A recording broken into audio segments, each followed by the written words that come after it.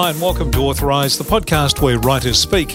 My name's Kevin Hillier and I speak to those writers, and today I will introduce you to another very talented Australian writer. The length and breadth of writing talent in this country never ceases to amaze me, and we come up with some terrific authors, some great books, and another one to present to you today, which we'll get to our author very shortly. But a reminder about our podcast partners, it is CSCG. They're the people to talk to about your finances, and that's an area that is changing all the time.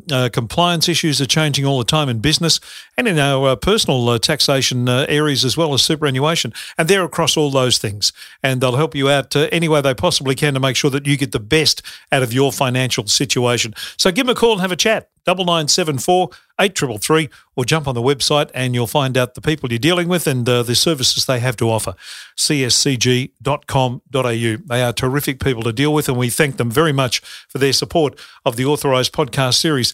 Today, you're meeting Aoife Clifford, and we're talking to Aoife about her third book, which is called When We Fall. It's been described as unputdownable crime. I'm not sure that was a word until I read it about Aoife's book, but it is certainly a very good book, a terrific read, and one that I'm sure you're going to enjoy on a lot of different levels. And we'll talk to Aoife about some of those levels in this chat that we're going to have with her about this book, When We Fall. As I said, her third book, it's once again a terrific crime novel, and I'm sure you'll enjoy the book, and I'm sure you'll enjoy this chat with Aoife Clifford. Lovely to speak with you, and congratulations on your books. Oh, thank you. The latest one, obviously, it's always very exciting when you get the newest cab off the rank. Absolutely, and it just got launched today, so I've done some pre-launch interviews, but you're my first when it's out in the world, so it's lovely to talk to you. It's lovely to speak with you too. Writing a book in a pandemic, I mean, you mention it in your notes in the book, but it obviously presented some new and different challenges. Oh, absolutely it does. It can feel very isolating, but then writing can be a bit like that as well. So at the start, I have to say, if we go all the way back, it feels a very long time ago now, to the very start of it, it felt like, oh my God, how am I going to ever write again? I was actually doing a Zoom with some Year 9 English students, and the teacher kind of trying to encourage the kids who were looking at me all very dolefully, sort of said, surely this is like the best thing in the world. You can't do anything other than write. And I had to go, oh, you're kidding me. Like, I've got 3 kids at home homeschooling. I've got a husband trying to run a business for my bedroom. It's like, no, this is a disaster. But then I walked away from that and thought, you've got to pull yourself together and start writing. So I did. Do you immerse yourself in your own little bubble when you write, or how do you go about it? Oh, look, I'd love to immerse myself in my own little bubble to write. That'd be my dream. But perhaps it isn't, because I guess we were in a bubble and I didn't enjoy that as much as I thought I would. But, I mean, I have a job, I have 3 kids, I have a lot going on in my life as well, so it has to fit in with that. What's lovely is you can be much more efficient, I think. There was a time when I was writing full-time. I don't know if I was as efficient. I don't think I'll ever be as efficient as I was with writing when I had all 3 kids at home when they were babies, actually, because then every 5 minutes or whatever you had, you made it count. There was no stuffing around. Yeah. So I try and remember that efficiency these days as I kind of juggle all my bits and pieces. But I think I enjoy that.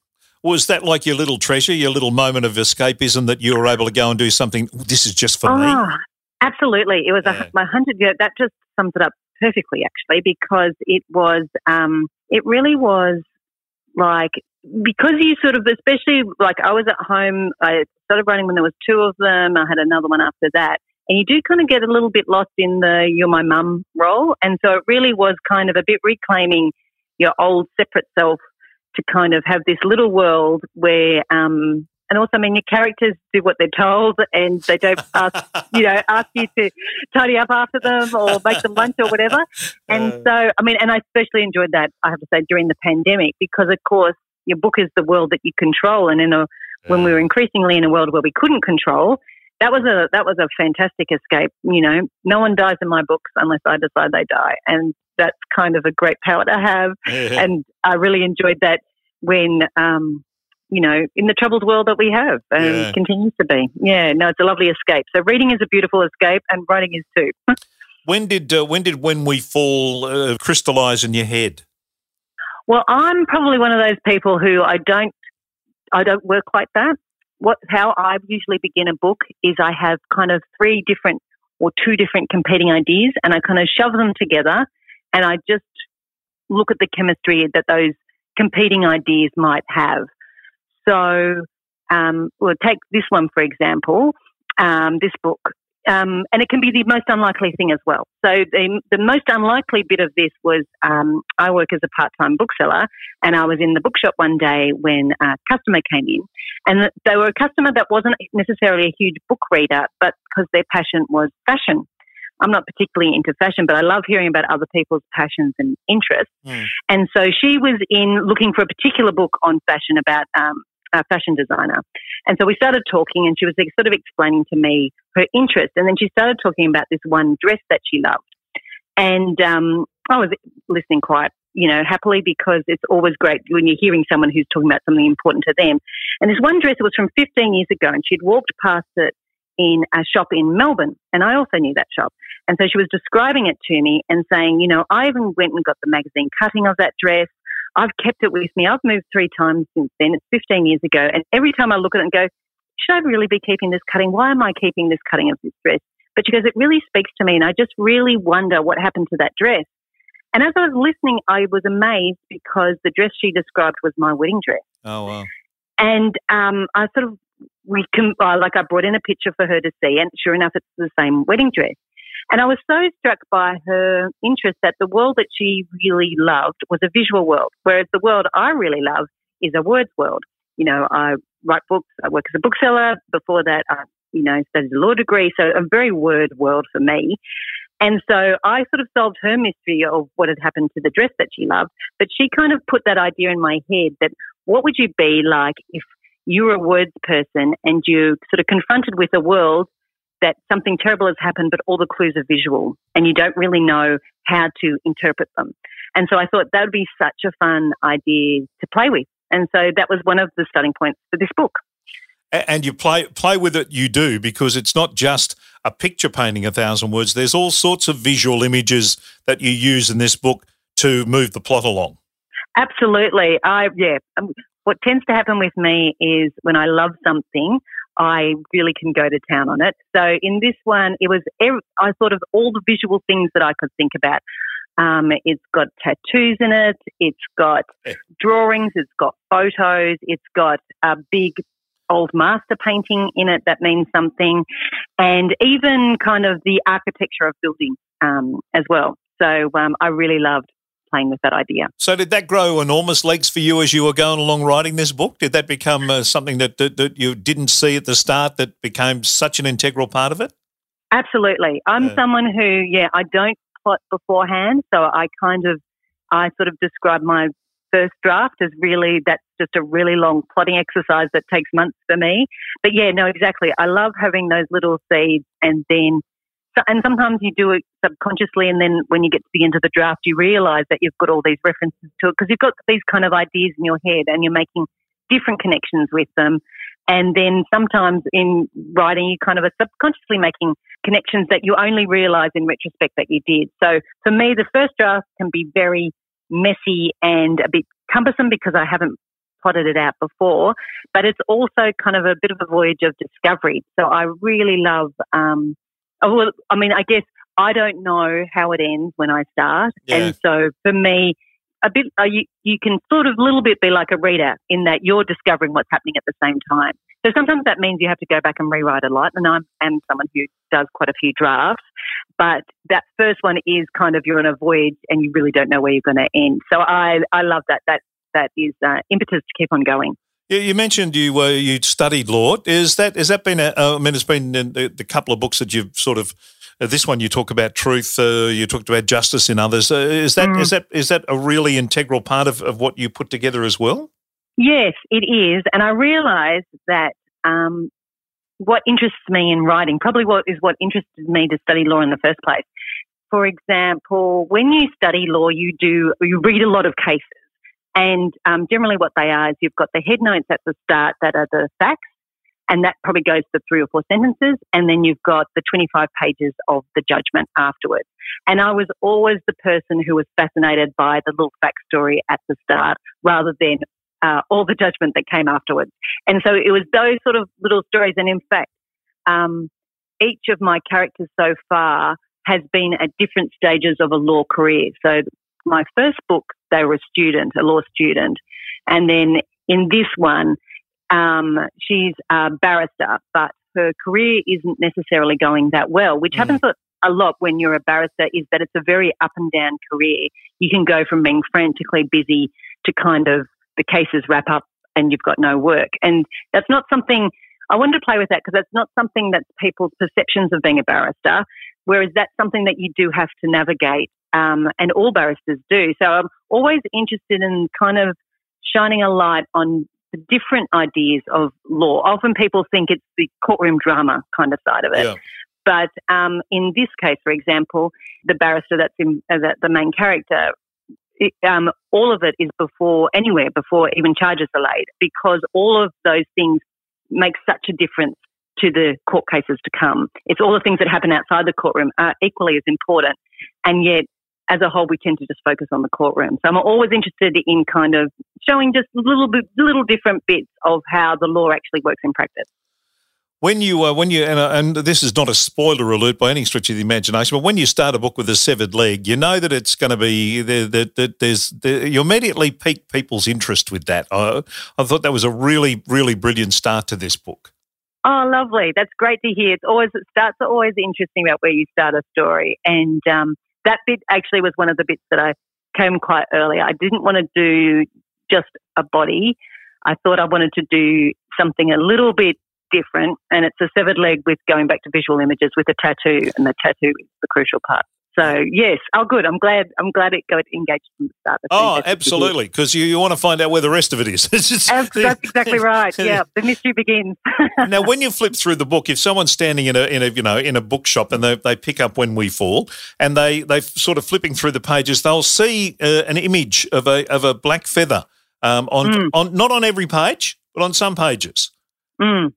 So how would you explain that to someone who, if you were in your little bookshop as a bookseller, which you do, and they go, how come there's like on page 155 there's a feather, but there isn't a feather on page 130? How's that work?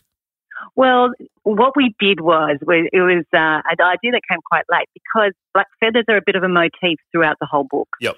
And so usually in books you'll see, sometimes it's a little dot or a little star that will give you a hint that there's a jump in the narrative, a little jump in the narrative. And I came up with the idea, seeing we talked about black feathers so much, that if we could just make it a little black feather, that'd be awesome. I think they're called dinkuses in the printing tray. That might not be right. But yeah, you'll see them as sometimes a couple of dots, and sometimes people get a bit more inventive. And so we decided to go a bit more inventive and keep that black feather motif going throughout. It's the equivalent of the teaser before the ad break in a murder like in a Vera. That would be like, oh, there's the ad break. Oh, absolutely, that's right. Yeah, you can go get your cup of tea. Yeah.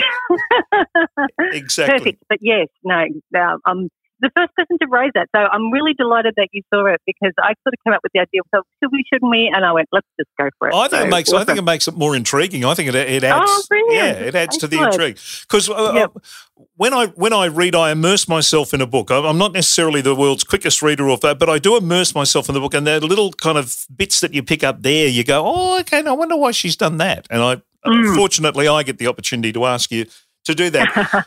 One of the premises of this book is truth, and the public and personal variations on truth, and how truth is such a, it's a wonderful carriage that not everyone jumps on board and the same way, and that's sort of the premise of a lot of this book, isn't it?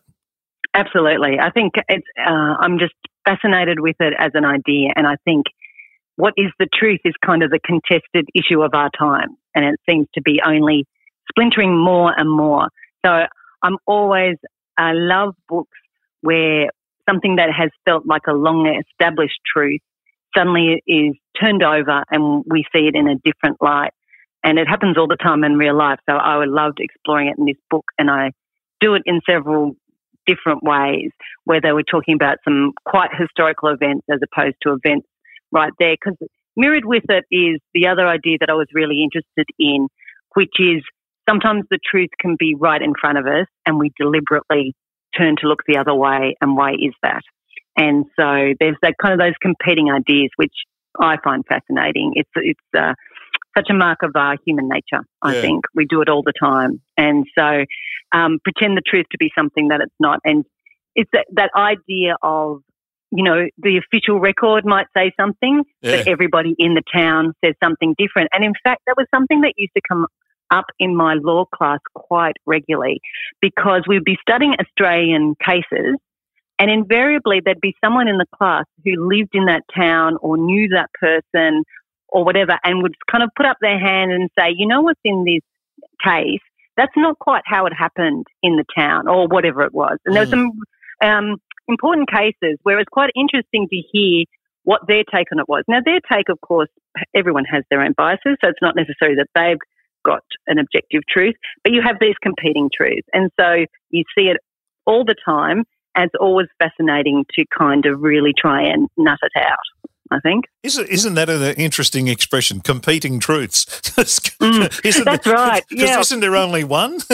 Well, and isn't that, I mean, I was listening to the author, Kazuo Ishiguro, who's the Nobel Prize for Literature, and he was saying that he wonders about literature saying that there are competing truths, whereas, like, if you were in the science world, it'd be there's one truth. That's how that element works, you know. And sometimes, occasionally, we'd learn more about it or whatever.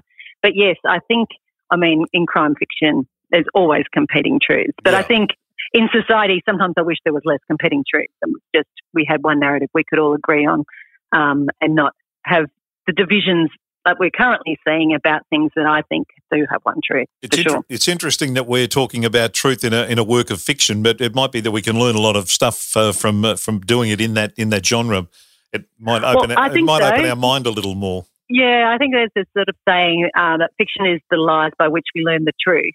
And what it allows, what fiction sort of allows to do is, life is complicated and weird and not settled. And so when you have fiction where you shape a narrative and you give it shape, that kind of can shut down some of the kind of irrelevant noise to then focus on a bigger truth about what human nature is like, or give an answer about a particular thing, I think. So, yes, I think we turn to fiction sometimes for truths and for comfort. And I think one of the great things about crime fiction is people, and I know this definitely as a bookseller, that crime fiction sold really well in the pandemic, was because people wanted to pick up a book that they knew they'd have the answers by the end, because that doesn't happen in life. Yeah. And it's so comforting that you are presented with a knot and you'll know it'll be a piece of string by the end of it. Yeah. And so I think that's one of the great comforts of crime fiction. A classic case of I know who done it.